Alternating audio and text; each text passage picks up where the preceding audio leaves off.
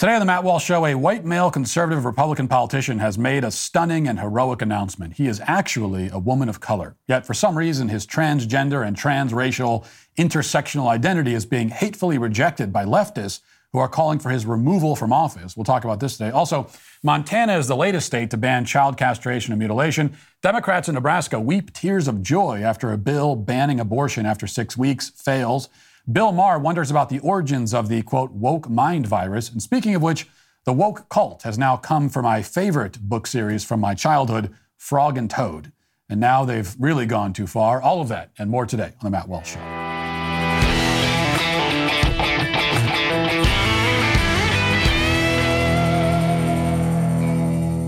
Everyone's talking about how ChatGPT and artificial intelligence are going to change the world. Tech companies are all investing heavily in AI for a search. But guess what? They're also the same big tech companies that determine your search results. Only now they get to cut out a whole new layer from the information you get to see. Why should they link to third-party websites in the search results when they can let their robot generate the perfect answer for your question right away? And that's why I use ExpressVPN to add a layer of protection between me and big tech. ExpressVPN's app hides my unique IP address on all of my devices. This makes it much more difficult for big tech to identify who I am and match my activity back to me. I've been using ExpressVPN for years. All I have to do is tap one button on my phone or computer to turn it on, and that's it. It really is that simple and easy. ExpressVPN doesn't just protect me from big tech, it also encrypts 100% of my online traffic, keeping me safe from hackers and prying eyes. One ExpressVPN subscription covers up to 5 devices at the same time, so my whole family can use it too. Stop letting big tech leech on your data freely. Visit expressvpn.com/Walsh right now to get 3 extra months free. That's expressvpn.com/Walsh to get protected with VPNs. The VPN rated #1 by CNET, TechRadar, and most importantly, by me. expressvpn.com/Walsh. Over the past several years, it's been fascinating to watch legions of grown adults who had lived their entire lives up to this moment believing in and not remotely questioning the objective and immutable reality of biological sex suddenly adopt a viewpoint diametrically at odds with everything they said and seemed to think until now. None of them have ever explained this dramatic change of heart. None of them have ever told us what arguments convinced them or what else may have prompted their road to Damascus conversion. All we know is that all of these people, including most of the most prominent people in politics and media and Hollywood, all now believe or claim to believe that identity is fluid and sex is on a spectrum and men can become pregnant and women can have penises and so on. As just the latest example, Republican presidential candidate Vivek Ramaswamy appeared on Meet the Press on Sunday, where he was grilled by Chuck Todd over his bigoted belief that women have 2 X chromosomes and men have XY chromosomes. Chuck Todd has been on television for many years for some reason, and yet if you were to go back through his catalog and the hundreds upon hundreds of hours of footage, you will likely find no indication until about 14 seconds ago that he denies the objective existence of men and women as biological categories. If he had believed this 10 years ago or 15 years ago, you'd think that it'd be the kind of thing that might come up on occasion, but it never did. And yet, here he is now. But below the age of 18, I think it's perfectly legitimate to say that we won't allow genital mutilation or chemical castration through puberty blockers for the purpose of gender transition. But how do you know it's that? Again, how do you know, are you confident that you know that gender is as binary as you're describing it? Are you confident that it isn't a spectrum? I am. Do you know this as a scientist? Well, there's 2 X chromosomes if you're a woman, an X and a Y. That means you're a man. There's a lot of scientific research out there. There's a lot of scientific research out there that says gender is a spectrum. Chuck, I respectfully disagree. Gender dysphoria for most of our history, all the way through the DSM-5, has been characterized as a mental health disorder, and I don't think it's compassionate to affirm that. I think that's cruelty. When a kid is crying out for help, what they're asking for is, you got to ask the question of what else is going wrong at home? What else is going wrong at school? Let's be compassionate and get to the heart of that, rather than playing this game as though we're actually changing our medical understanding for the last 100 years. I go back to this. If a parent is dealing with a child that has these, that may have these issues, trust me, the parent, the last thing they want to do is consider something like this. But if that is what they think could help their child pursue happiness, or they're not to kill themselves, why take away that option? A lot of scientific research, he says. He assures us. How do we know that gender is on a spectrum and that some men have uteruses? Well, the scientific research. What scientific research? Well, you know, the ones that scientists do. Which scientists? Well, stop asking questions, you bigot. Chuck also insists that we must systematically castrate and sterilize children in order to stave off suicide. This is another viewpoint that I'm willing to wager Chuck never once expressed or even hinted at until very recently. But now he's quite sure of it, though he can't actually explain why. Many such cases, a great many such cases, and that is exactly why, in this age of extreme, and you might even say pathological acceptance, I was so personally disheartened and frankly stunned to see the same acceptance withheld from one of the great transgender trailblazers of our time. Ryan Webb is a Republican councilman in Delaware County, Indiana. He is, or I should say, was a white male conservative. But earlier this month, Webb made a courageous announcement. He came out as a trans woman of color. Here's the local news reporting on the story. Watch.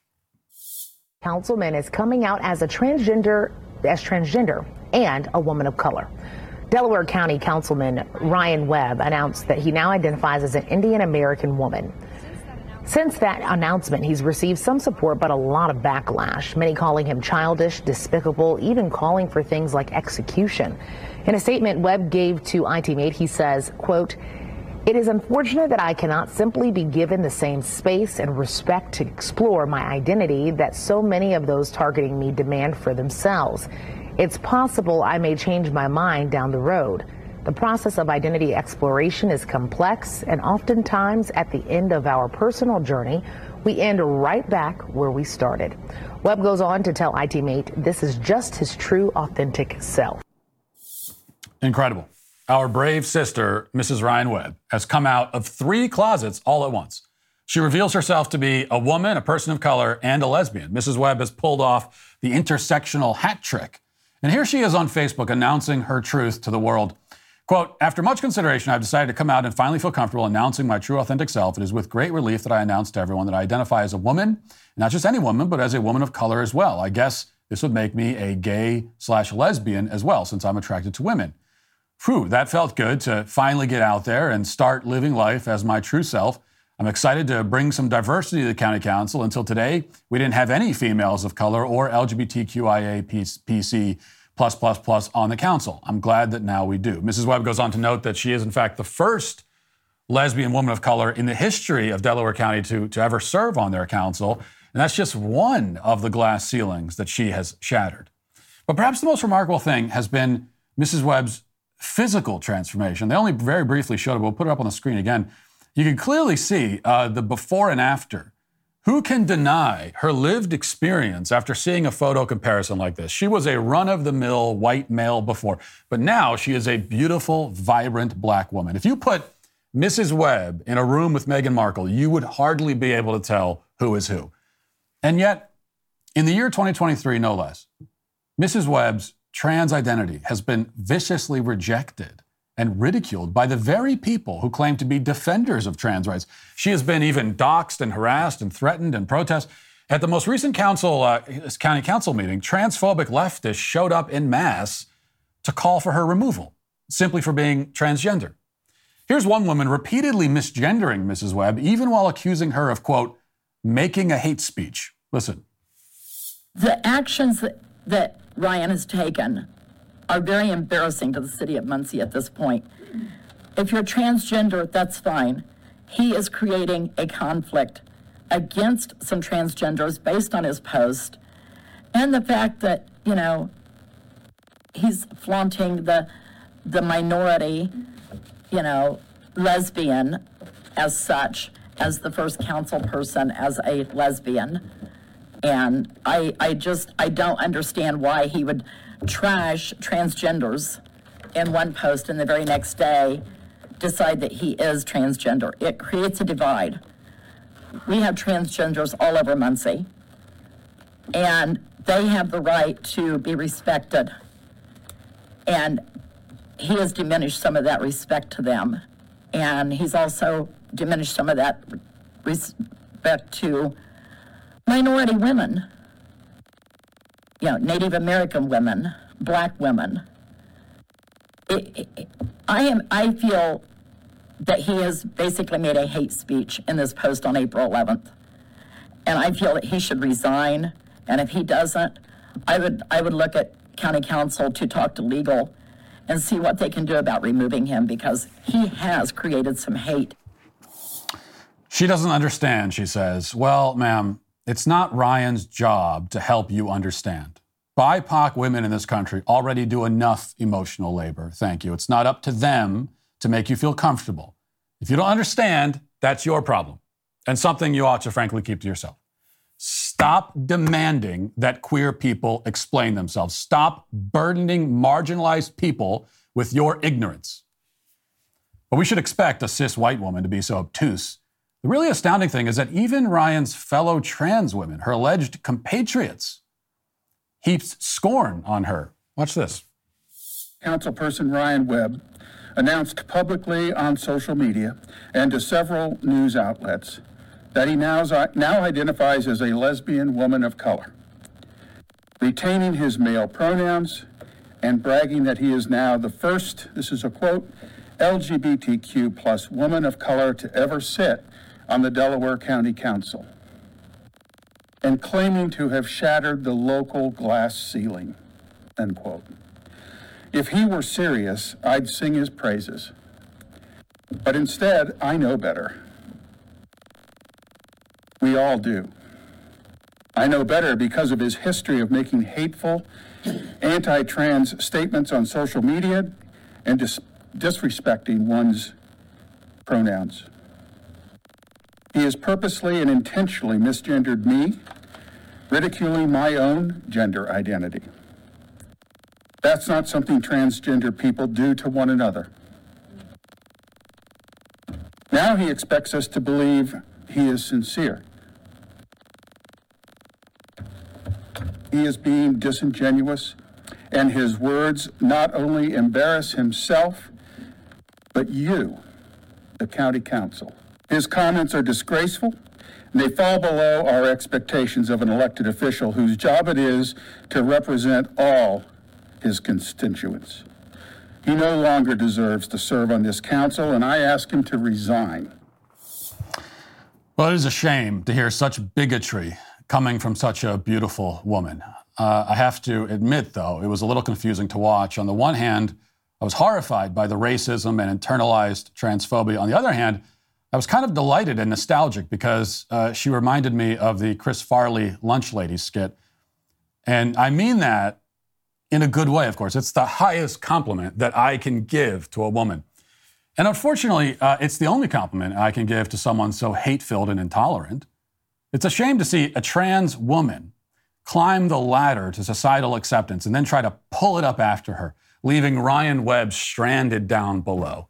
Yet another woman of color abandoned by the system. There were many moments like this at the meeting, one person after another getting up to deliver a lecture to Ryan, all of them calling for her to resign or be thrown out. Well, he could only sit, she could only sit in dignified silence like so many BIPOC and queer women before her. Here's just one more example. Watch. First of all, I cannot believe that I had to take time out of my day today to attempt to teach a grown man how to behave appropriately. Ethics, as defined, are moral principles that govern a person's behavior or conducting of an activity. Ryan Webb's lack of professionalism is outstanding and absolutely unethical.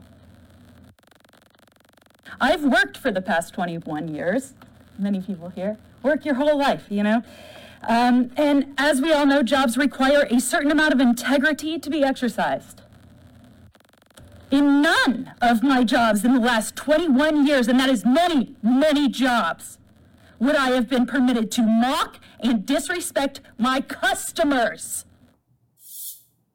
She's had many, many jobs. Apparently she's good at getting jobs but not keeping them. I wonder why. In any case, you get the idea. Ryan Webb, Delaware County's first POC lesbian woman to ever serve on the county council, has been rejected by her own community. It falls then to the nation's leading LGBT children's author to come to her defense. And I will only say this. To everybody on the left, I'm sorry, but this is your bed. You have made it for yourself, and now you must lay in it. You don't get to reject anyone's truth. You do not have permission to be skeptical of anyone's claims about their own identity. And it's not me or Delaware County's first queer BIPOC councilwoman Ryan Webb who have denied you permission. You have denied it. You have set the rules for your own game, and those rules are exceedingly simple and clear. They may also be insane. The rules might be insane, but that's your problem. The rules stipulate that a person's physical body has no bearing on any part of their identity. We all have our own truth, our own lived experience, and we are able to determine who and what we are. Nothing external can make this determination. Certainly no other person can decide for us. We may decide, on one identity one day and something else the next. And every new identity is completely valid and requires no justification or explanation at all. These are your rules. You've been very explicit about this. If Ryan Webb was a critic of trans ideology and then decided the next day that she actually is trans, well, that's her truth. It's her journey. So you can say, I don't understand. How could you be saying this yesterday and then this today? It's not for you to understand. She said it. This is her exploring her identity. And sometimes you end up back where you started. I thought that was a very profound statement. This is her experience. You have no basis for rejecting it or arguing against it. Now, it's true, you do like to pretend that this principle doesn't apply to race. At least so far, you're still at the point where you're pretending that there's some sort of line in the sand here. But the line in the sand just doesn't work. Race is far more fluid than sex. It is much more on a spectrum. Even the phrase person of color already opens the door to everyone, because we are all people of color. If the other option is to be colorless and translucent, like deep sea creatures, not to open up that can of worms again. If a person with XY chromosomes and a male reproductive organs can still somehow possess like the essence of a woman, then how much more can a person with slightly lighter skin possess the essence of a person with slightly darker skin? You are the ones, in fact, who even tell us that race is a social construct. That's anti-racism 101. You've already put race and gender into the same category. You have placed those two things on the same playing field and in the same playbook. Ryan Webb is just connecting the dots, that's all. And now you are literally committing genocide against her. Literally. She is like a transracial lesbian Martin Luther King Jr., a civil rights hero, and now a martyr. But I'll tell you this, no matter what you do, no matter how much you disparage and disavow her, no matter how much you try to silence her, even if you kick her off of the county council, still her courage will ring down through the generations and inspire millions for years to come. I know that she has inspired me. Now let's get to our 5 headlines.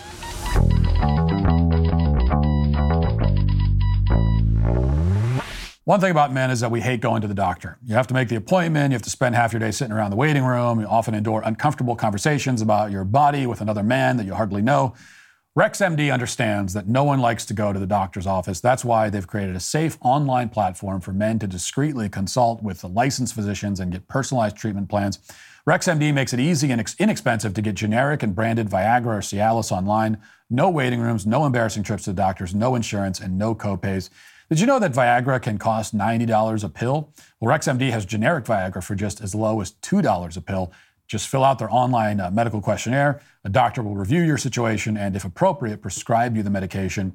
Your medication will ship right to your door with free 2-day shipping. It's fast, it's simple, it's cheap. Plus, you can access your U.S. licensed RexMD physician anytime you need. RexMD has already helped over 300,000 guys gain confidence quickly and conveniently. They're here to help you too. Take advantage of their best deal at rexmd.com/Walsh and save up to 90% off by paying only $2 per dosage. That's rexmd.com/Walsh for up to 90% off. Go to rexmd.com for more details and safety information.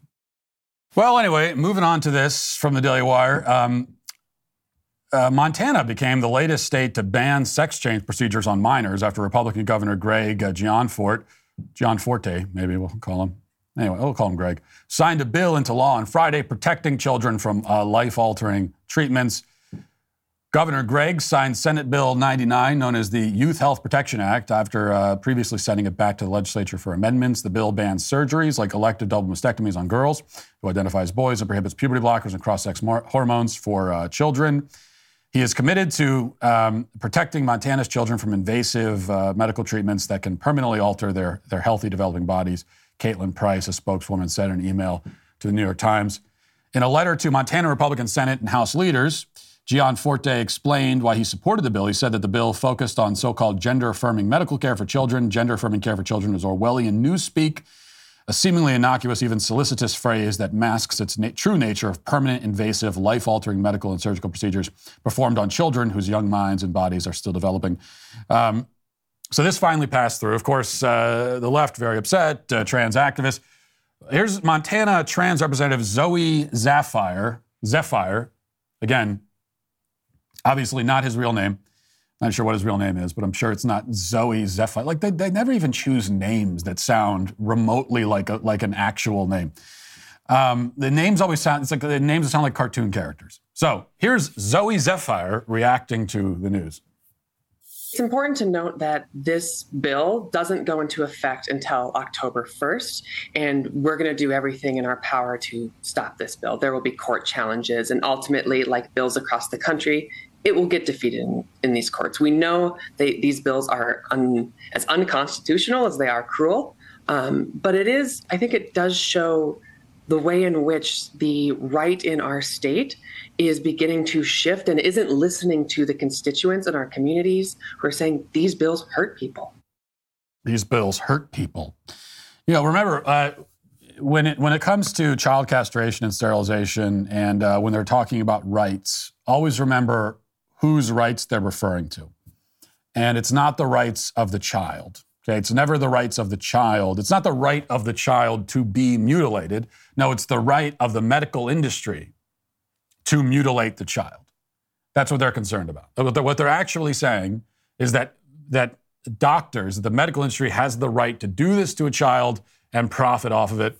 And it's also the rights of trans activists to brainwash children, trans activists like Zoe Zephyr to brainwash and recruit these children into the cult. Those are the rights that they're concerned about. But we are, as we see yet again here, the good news, the very good news is that I believe we're winning on this issue. And I don't mean that we're winning on the issue of gender, broadly speaking. I think that ultimately we will win on that issue. I don't know that we have a lot of ground to cover, a lot of ground to make up. So I can't say that we're covering a lot of that ground, but we're not winning on it. But when it comes to specifically the issue of kids, the transing of kids, we are winning on that. Like, we have almost all the momentum on our side, which is why on the other side, all they have is the threats and force and censorship. They're doing all these things because they're losing. This is a sign that they're losing. You know, the fact that even take YouTube, for example. As you know, demonetized on YouTube. I had to take the show off of YouTube because I wasn't going to toe the line. But up until recently, everything that I'm saying right now, say it on YouTube, wasn't a problem. Now it is, because they realize that they're losing, and the only thing they could do is try to shut you down. And we have gained all this momentum really pretty quickly. Okay, we're not only seeing the legal victories and the laws being passed, which is great, but also there's been a shift in the cultural narrative, where many people who previously were oblivious are now awake to this issue. They realize that it's going on. They're obviously deeply opposed to it. Most people are. Any sane, decent person is going to be deeply opposed to the castration, sterilization of children, and so that's the shift that we're seeing happening. All right, one other cable news clip I want to play for you. This is insurrectionist Justin Pearson, who appeared on MSNBC, and I just want you to listen to what he has to say. This is going to be the way it is. You and your generation and people like you and Zoe Zephyr and Maxwell Frost, you're not afraid to break the China. We have to realize that we are in a really important moment in the movement, not just in a moment. and for our entire generation, which recognizes that the opportunity that we have cannot be wasted by going along with the status quo as usual. The status quo has propped up white supremacy and patriarchy and injustice. It has created a situation where in a state like Tennessee, we have an increase in poverty. We have some of the lowest voter turnout. We have a situation where we have this epidemic of gun violence and the silence from leaders in the Republican Party in our state house. And we know that things can be different and it can be better. And so in this moment, I believe the moral courage of all of our generation is awakening to our power. And we were told how important civics was and voting and participating in democracy. And it is a shame that in Tennessee and in Montana, we are seeing that participation in democracy seeking to be silenced, censured, or expelled because it is advocating for a vision and a voice that needs to be heard. And it is a vision that says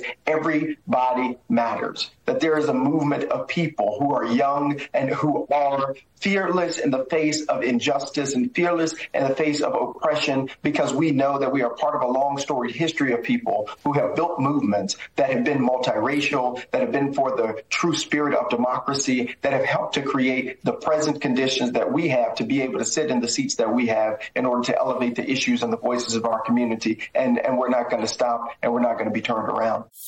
You know, there's a couple funny things there. One is that you could tell he doesn't quite know how to speak like a normal person right now, because he has this character, this absurd, cartoonish character that he plays on TV when he's up there pretending to be a civil rights icon from the 1960s and doing that whole routine. But he hasn't quite figured out, and that's like the big over-the-top moment that he can do. And I'm not going to say that he does it convincingly or does it well, but he can do that. But it's the subtle acting that he hasn't quite figured out. And this is also, I think this is true even of Hollywood actors. You know, it's one thing to have the big emotional moment is one thing, but to capture those kind of subtler moments, that's a more difficult acting. And so when he's giving these interviews where he's not in front of a crowd with a bullhorn, you know, doing his whole Martin Luther King Jr. shtick, and he's just supposed to be talking like a normal person. He doesn't quite, he sort of lapses into the character and then he comes back out of it. He doesn't quite know how to talk like a normal person. But what did he say there? Well, he said nothing at all. That was nothing. That was a whole rhetorical parade of nothing. And this, to me, is the real tragedy, right? Like, if we must have extremist leftist militants in our society, I'd prefer for them to at least be authentic, okay, if we have to have them. It's not the worst thing to have a culture, you know, a culture at war between two factions who are deeply opposed to one another. It's not the best thing. It's not a good thing.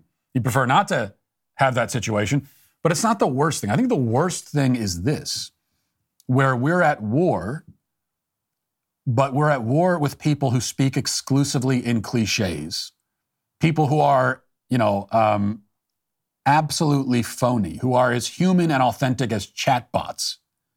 This is a culture war, but a very decadent one, as so many of its participants are play acting, basically.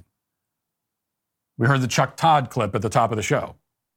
There's someone who doesn't buy this stuff. Well, you know, scientists say that gender is on a spectrum. He doesn't buy that at all. He does not even, he does not believe any part of that, but he's pretending to.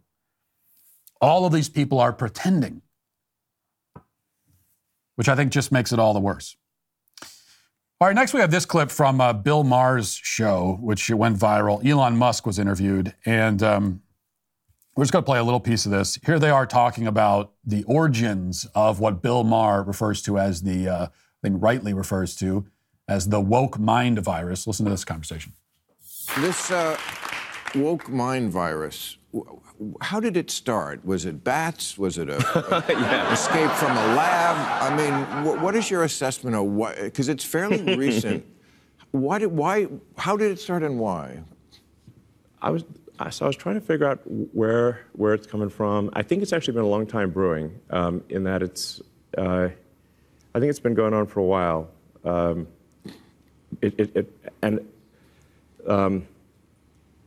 The amount of indoctrination that's happening in schools and universities is, I think, far beyond what parents realize.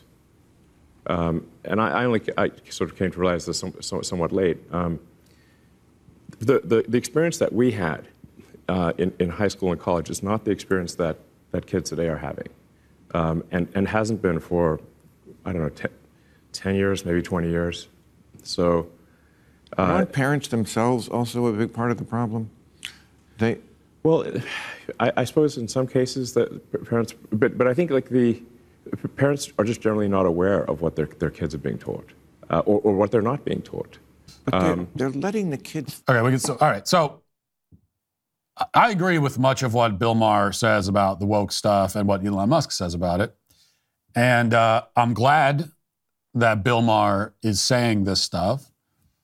I do think he's in a position to reach some people who I can't really reach. And if you're, if you're a full-on right-wing crazy, as we would be seen, there are certain people that just, no matter what we say, they're not going to listen to us.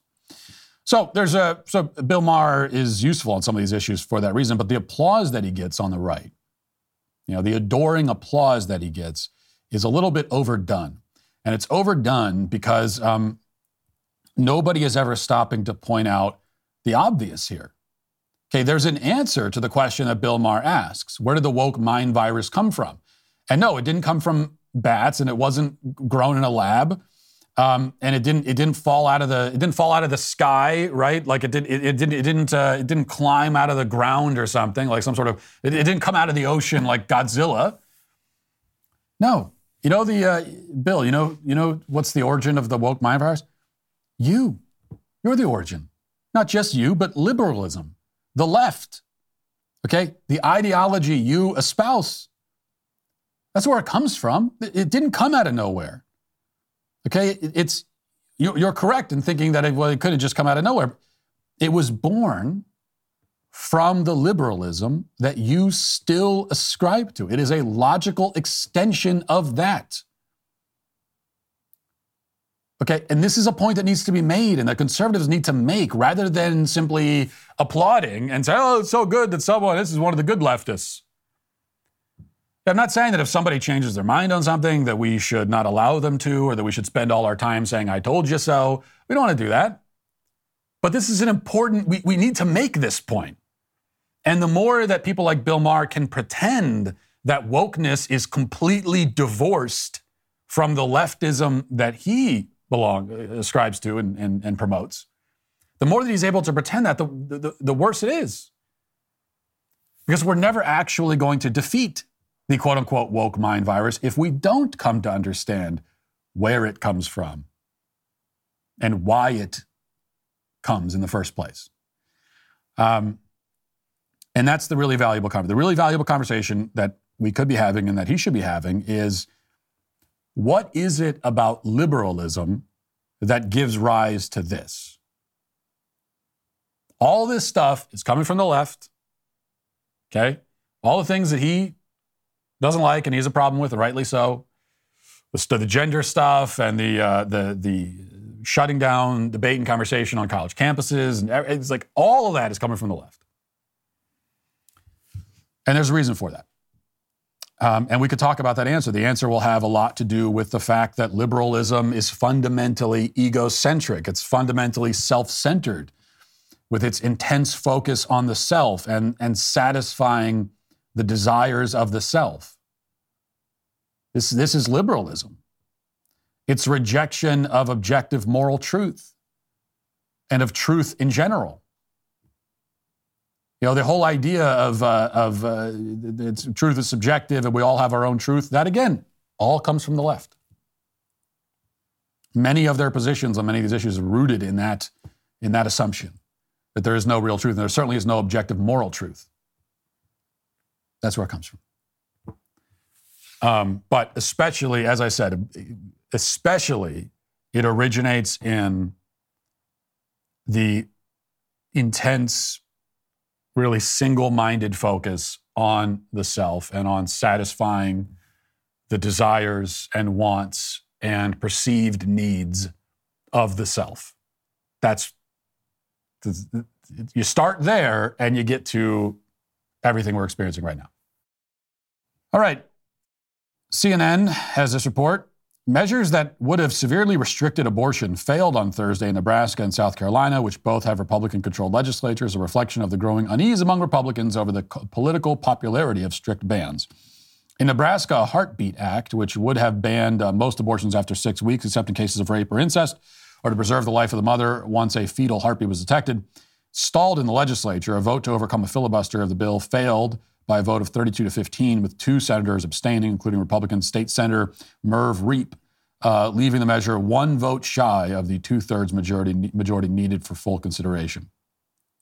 I believe that in both states, these pro-life bills failed by one vote, rather, I believe. Certainly, at least in Nebraska, that was the case. The Nebraska governor said she was profoundly disappointed in the vote, called for the bill to be reconsidered. But after the news came down that the bill had failed, here are the Democrats in the state legislature in Nebraska reacting to the news.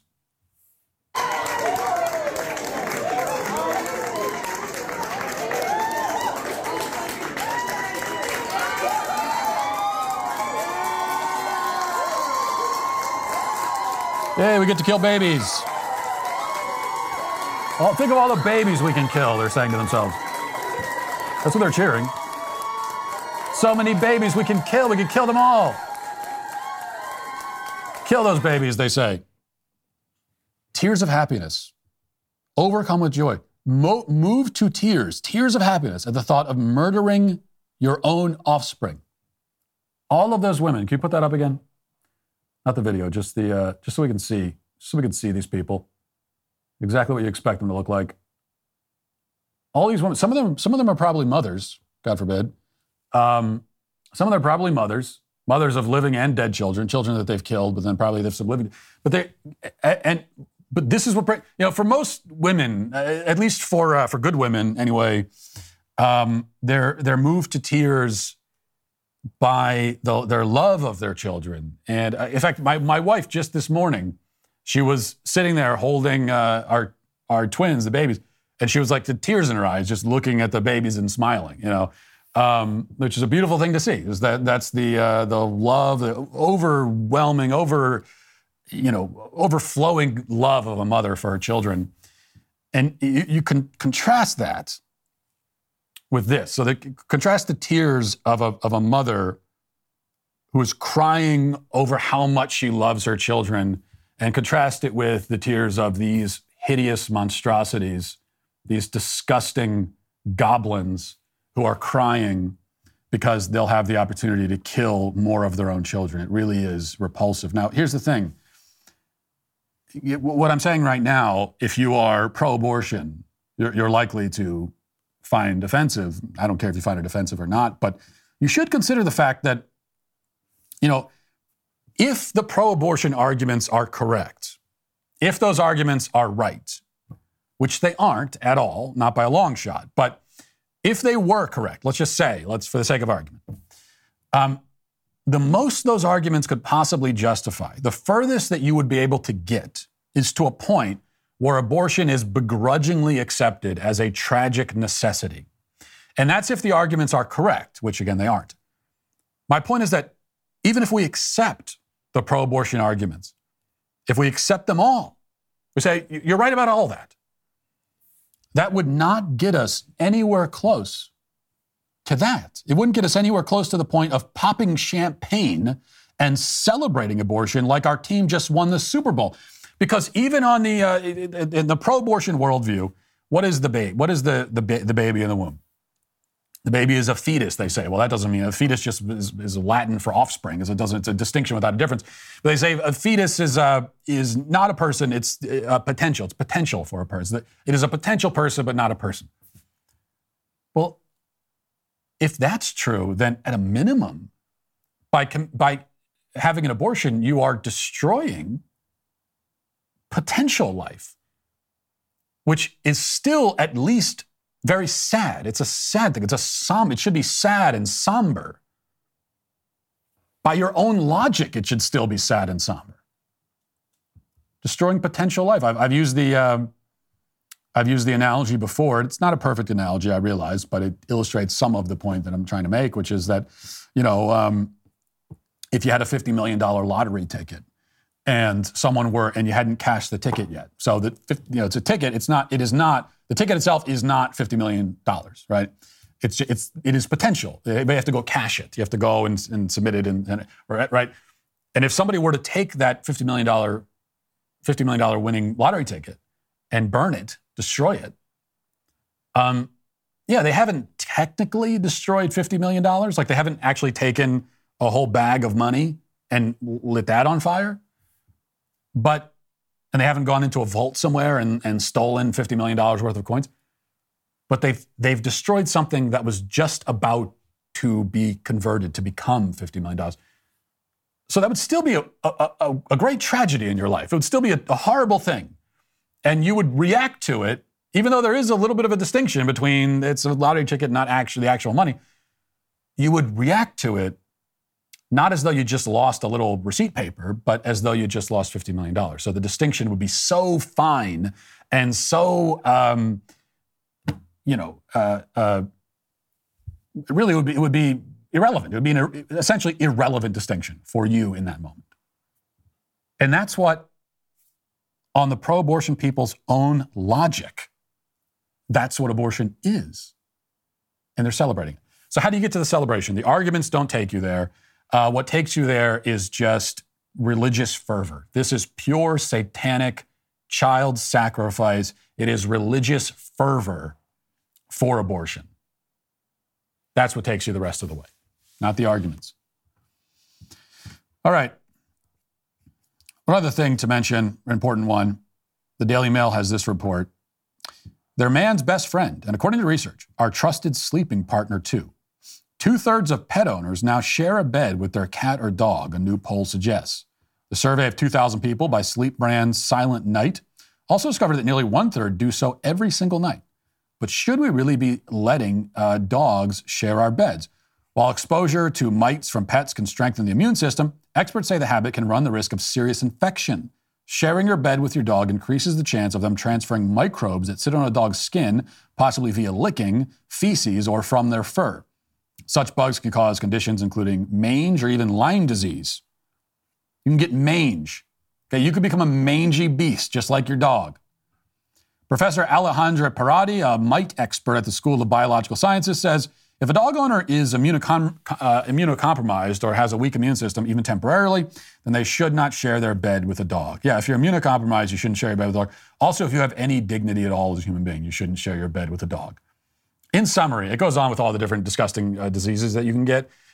In summary is don't sleep with a dog in your bed, you savages. What are you? Are you a barn animal? You're laying in bed with a flea-covered beast right next to you?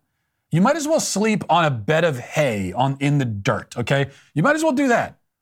Go get some goats and pigs and just sleep in their pen with them. Their pen, rather.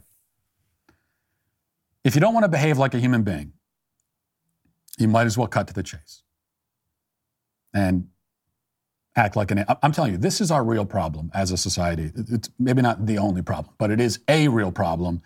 They said in the article, dogs are a man's best friend. Okay. They're not my best friend. Okay. I think your friends should be humans, but fine. Well, guess what?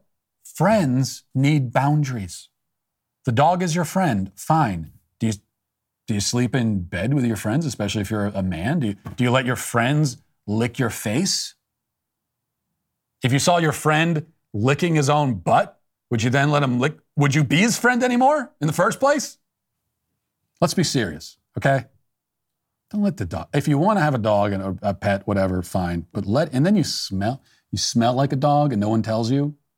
You're sleeping in dog-scented sheets and blankets. And you're walking out of the house smelling like a dog. But nobody will tell you that you smell that way. And part of the reason is that 60% of the rest of the country also smells like dogs. And then the rest of us, we're walking around and while we're smelling is dog everywhere. Dog and the scent of dogs and weed. That is like America, right? That is what America smells like. If you come here from another country, you land, you get off the plane, it's immediately what you smell, because that's just everywhere. Anyway, let's get to the comment section. Daily cancellations on the law and order of the day. We the sweet baby gang. So we're going to do the comment section a little bit differently now because the show is not, the full show is not on YouTube. So I'm going to try to, we still have the clips on YouTube, but I was pulling from there. But I'm going to try to pull from Twitter because we do post the full show on Twitter. And so we'll pull some comments from there. This one is it's not actually a comment under the show, but I just wanted to put this up on the screen. This is from the account Mupp Walsh. And springtime is here. There's nothing better than bourbon in the sun. So someone made a puppet of me, and it even has the tattoo and all of that. And I have to say, aside from the fact, the only thing they got wrong is that I never drink my whiskey on rocks. I don't know why people do that, but the whiskey's always neat. Other than that, it really looks a lot like me, and stunningly accurate portrayal. And I'm not sure what it says about me that I can be so accurately rendered by a puppet. I showed this to my wife, and she said, that looks exactly like you. And I said, okay, calm down a little bit. So you're saying it's not exactly, right? I mean, I'm not literally a Muppet-looking person, but apparently I am because you can hardly tell the difference. This is like the before. This is like the Ryan Webb before and after. You can't even tell. So that's good stuff. All right. At Dave Blend says, thank God you homeschool your kids, or at least your wife does. Do you even see them? You're so busy railing about other people's kids. How would you find the time? Also, at least one of your kids is definitely gay. Sorry. Well, it's true, Dave. I see my kids less often than my wife sees them. And that's because I have a job. I have something called a job. That might be a foreign concept to you, I realize, but I have a job. I earn money. I support my family. I bring it home for my family. And my wife does most of the homeschooling because she's at home with the kids. And that's generally how we divide things.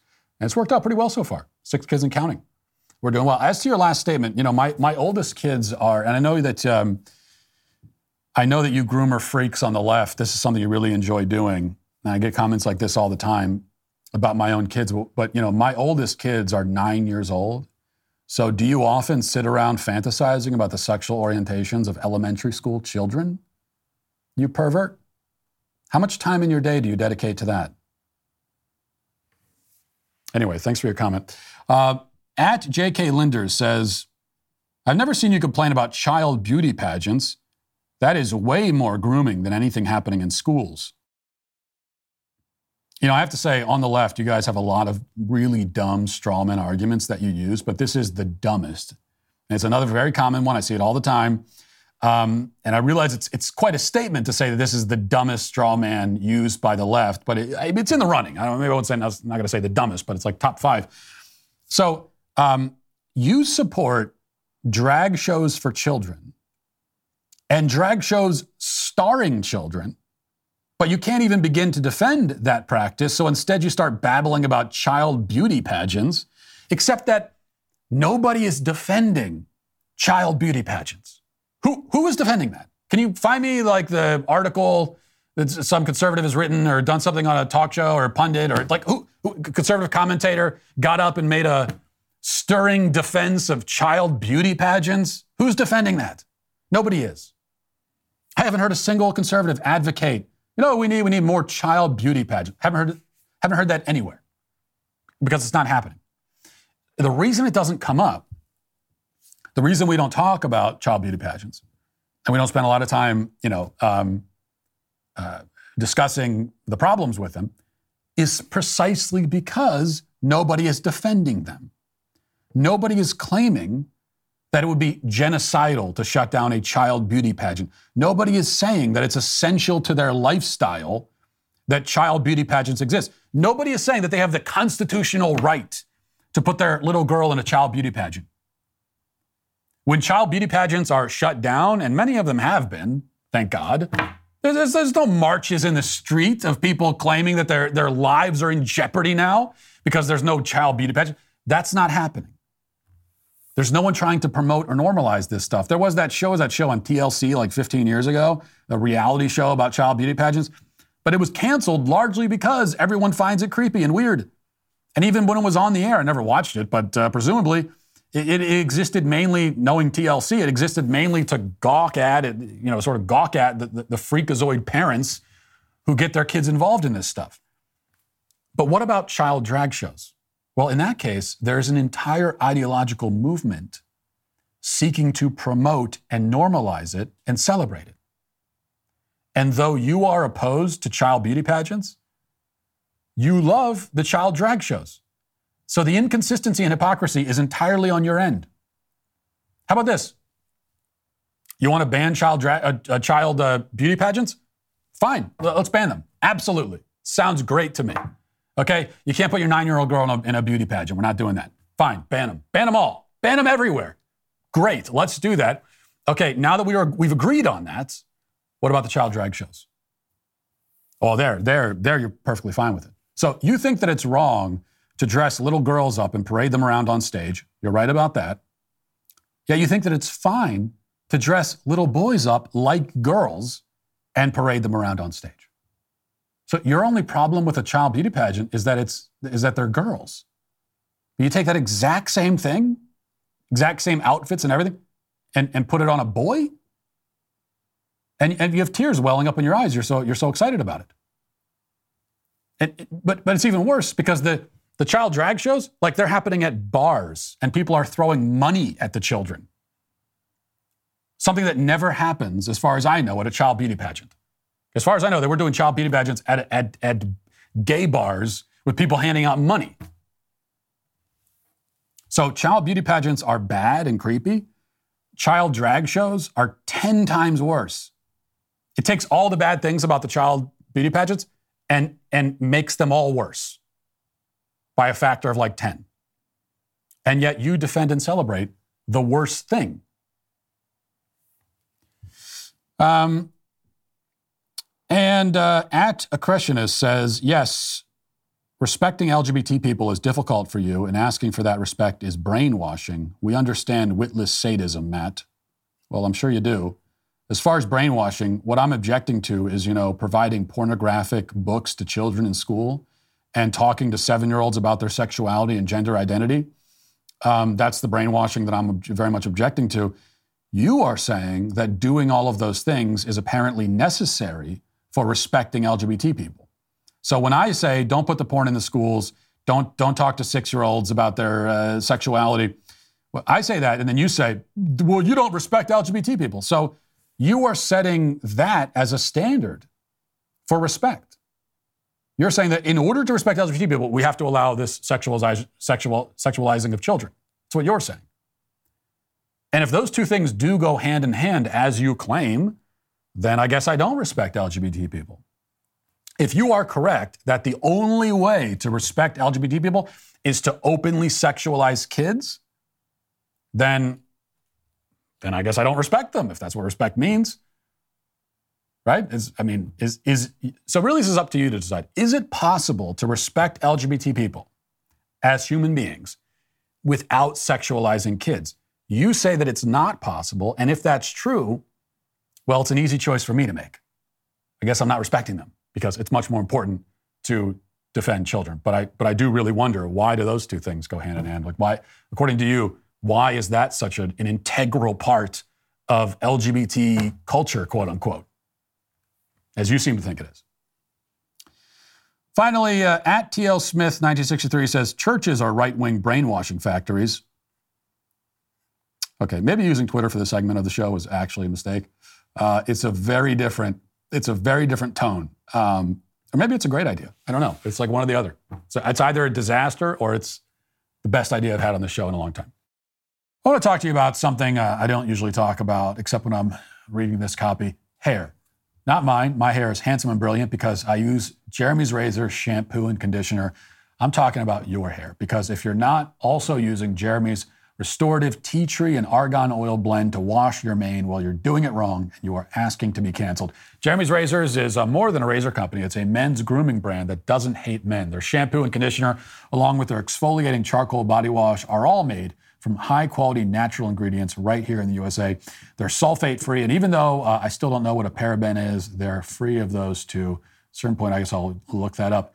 But most important of all, Jeremy's Razors hair and body bundles are woke-free. So stop giving your money to woke companies who hate you. Head over to jeremysrazors.com and check out their shampoo, conditioner, and body wash bundles today.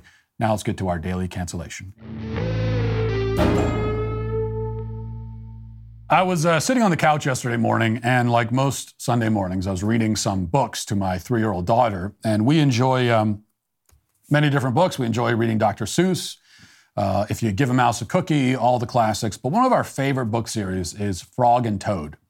Each book in the series, if you're not familiar, tells of the exploits of two characters, a frog and a toad named Frog and Toad, amphibious friends who get into all sorts of adventures, such as flying kites and building snowmen and riding bicycles. I've been a Frog and Toad fan going back 30 years to my own early childhood. In fact, Frog and Toad provided me with my very first public speaking opportunity. In second grade, the teacher selected me to read one of the Frog and Toad books in its entirety aloud to the class. And it was a great honor because usually, you read like a page or something, but I got to read the whole book. Pretty big deal. And I captivated and thrilled my audience by not only reading the story flawlessly, but even using different voices for Frog and Toad. It was a bold, creative decision, and it paid off wonderfully. Anyway, as I was reading one of the books to my daughter yesterday, the thought occurred to me that maybe there's a Frog and Toad TV show that we can watch. I'd never thought to look for one before, but it seemed like the kind of thing that might have aired on PBS back in like 1993. Though you would think that I would have heard of it back then if it had existed, as a Frog and Toad diehard as I was back then. So after we finished the book, I looked it up to see if there was a show. And as it happens, great coincidence, there is a Frog and Toad series which just debuted last week on Apple TV. And I was excited about the news. But then the cynical part of my brain took over. If this was a PBS show from 1993, well, there'd be nothing to worry about. These days, though, we know that no kid's show is safe, even one as innocent and charming as Frog and Toad. So I realized that I need to do a little bit more research to make sure that nothing has been done to wokeify the stories. But then as I started to do that, I thought to myself, come on, what are you worried about? What are they going to do to Frog and Toad? Are they going to turn them into gay lovers or something? Let's be serious. Well, it only took about 5 seconds of Googling to pull up this headline on the Daily Beast. Quote, Frog and Toad are still gay in Apple's new kids show. Not just gay, you notice, still gay, because they were gay all along, we're told. Indeed, the subheading tells us that fans cherish the book for being gay. Quote, the creator of Apple TV Plus's new Frog and Toad series talks through bringing the children's book characters to life and not being afraid of the queer subtext so many fans cherish. We're then treated to an interview with Rob Hoge, who's the showrunner for the new Apple TV series and the man entrusted with the job of bringing the work of the late children's author Arnold Lobel to life. Reading from the article, it says, quote, the new series follows the titular pals going through the events of those classic short stories. Cranky Toad refuses to get out of bed in the morning, but an energetic frog bothers him until he rouses. A wistful Toad yearns to receive a letter in his mailbox, so Frog writes him one, but reveals what the letter says before it can arrive at Toad's stoop. Little tales of small gestures guide children and older folks through the commitment of friendship. Just because Frog and Toad are very different creatures doesn't mean they'll never see eye to eye. Well, it all sounds innocent and fun so far, right? How could it not be? These are very simple stories geared towards very young children. But then we get to this part. Quote, Hoge found it important to consider the queer subtext of the Frog and Toad books. A significant number of his cast and crew identify as LGBTQ+, Hoge says, and he aspired, quote, to make sure that everyone felt that they were being heard and their contribution, their Frog and Toad, lived on in whatever shape that was. You can't deny it, Hoge says. It's part of the books. It's part of the legacy. Though Frog and Toad are simply called friends in the series and in the books, Arnold Lobel came out to his family as gay in 1974 after the books had been published. In a 2016 interview with The New Yorker, Adrian Lobel called the books the beginning of him coming out. Over the years, Frog and Toad have become gay icons. There are shirts that read, Frog and Toad are gay. Even when the series was announced, Them wrote an article headlined, Everyone's favorite queer couple, Frog and Toad, are coming to TV. Quote, what we wanted to do here is create a faithful adaptation of the books, Hoge says. For people, a lot of readers of a certain age, Frog and Toad as characters seen through a queer lens is hugely important to them. We can't deny anyone that meaning to them as far as these characters go. If that's how you see the characters in the book, it's fair to say that you will have the opportunity to see a similar viewpoint in the show as well. Okay, so a few things here. First of all, the conservatives, the right, we're always accused of turning everything into a culture war. But as usual, that accusation is nothing but projection from the left. And in fact, that's what's going to happen. That's what's going to happen in reaction to this very segment that you're currently listening to. Okay? Media Matters is going to take it, and they're going to say, Matt Walsh goes on unhinged rant about Frog and Toad, acting like we're the ones who have made it ideological and political. We're the ones who have found some sort of messaging in it, when in fact, they're telling us that they put the messaging in the show. They are the ones who won't allow anything at all to remain outside of the culture war. Look, nobody is arguing that Frog and Toad was originally conservative or right-wing, or that it was anti-gay, or that it promoted biblical marriage. We aren't asking that Frog and Toad be restored to its original purpose of promoting the conservative position on culture war issues. No, we're not saying that. It was just a story about a frog and a toad who were friends and went on adventures. It was utterly neutral on the question of homosexuality. It didn't render a verdict. It was not concerned with the issue. And that was okay. More than okay. It's what we should be able to expect of children's entertainment. Okay, the author of the book came out as gay. So what? What, are you saying that gay people are incapable of creating something that has nothing to do with being gay? So he might have been gay, but the story that he wrote down and illustrated was just about a frog and a toad who were friends. That's what it was. LGBT activists cannot allow anything to be neutral. Everybody and everything and every show and every book and every story must take a position on the LGBT issue, the only issue they care about. And of course, that position must be one of full acceptance of whatever LGBT activists believe and whatever they want to do. We should understand that according to the left, we are all sexual beings and only sexual beings. There's nothing else about us that matters. We are walking, talking sets of genitals wandering around and looking for other sets to bump into, according to them. They look out at the world through this lens of compulsive sexual preoccupation. They cannot conceive of anything as existing apart from that. Even a children's book about a frog and a toad gets sucked into this sex-obsessive whirlwind. Everything does. Nothing escapes. Stories of male friendship especially do not escape. It's naturally hard enough for boys to form deep and meaningful friendships with each other. It's even harder as they grow older, become men, because as guys, we don't typically like to do things like talk and share our feelings, and we can more easily become totally absorbed in our work and our responsibilities and our hobbies, the things that we do, and we can become completely invested in that and leaving no time for friendships and oftentimes no desire for them, which isn't actually healthy. It's not a good thing. And that's why it's important to emphasize the value of friendship, especially to boys, and to provide examples of it. Even these innocent, childish kind of examples in children's books. But those examples are being systematically taken away as the left insists that every male friendship has a homoerotic subtext. This has the effect of making male friendships seem even less desirable to the males themselves. Like, I can't think of a better way to make sure that boys don't become friends with each other than by having the left sitting there and pointing to every example of male friendship in pop culture and saying, oh, they must be gay. Why else would they be hanging out so much? It's like you're intentionally trying to dissuade boys from becoming friends with each other.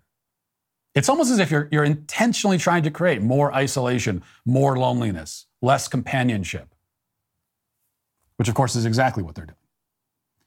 Second, perhaps the most telling line from the showrunner Hoagie is this. He says, remember, for readers of a certain age, Frog and Toad as characters seen through a queer lens is hugely important to them. For readers of a certain age.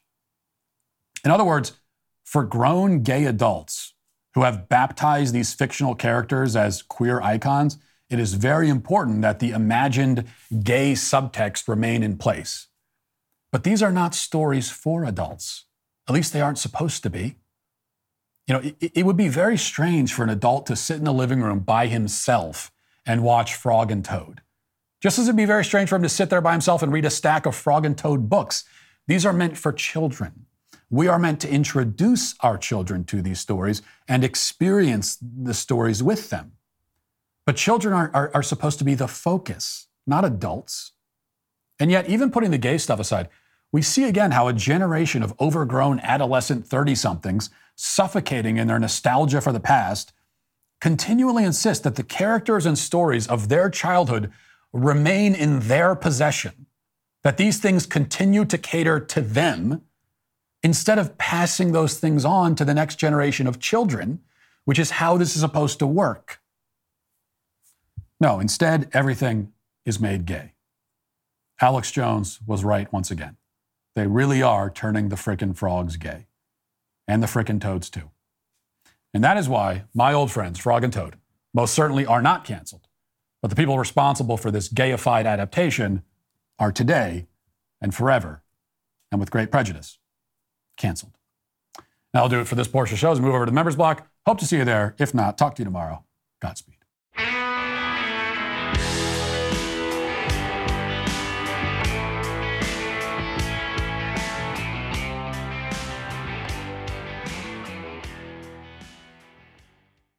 This show is brought to you by Helix Sleep.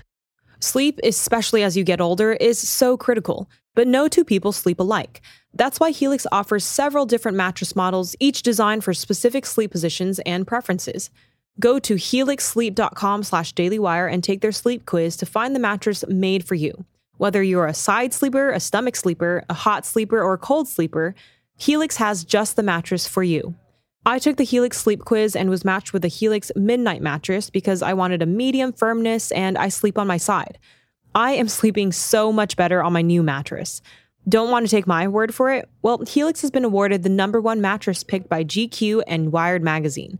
It's even recommended by multiple leading chiropractors and doctors of sleep medicine as a go-to solution for improving your sleep. Take the quiz and order the perfect mattress right to your door, shipped for free. It's so quick and fun to unbox, and you won't believe how well you'll sleep. All Helix mattresses come with a 100-night trial and a 10 or 15-year warranty. Helix even offers financing options and flexible payment plans. A great night's sleep is never far away. Helix is offering 20% off all mattress orders and a free bedroom bundle for our listeners. Go to helixsleep.com/dailywire and use code HelixPartner20. This is their best offer yet, and it won't last long. That's helixsleep.com/dailywire, code HelixPartner20.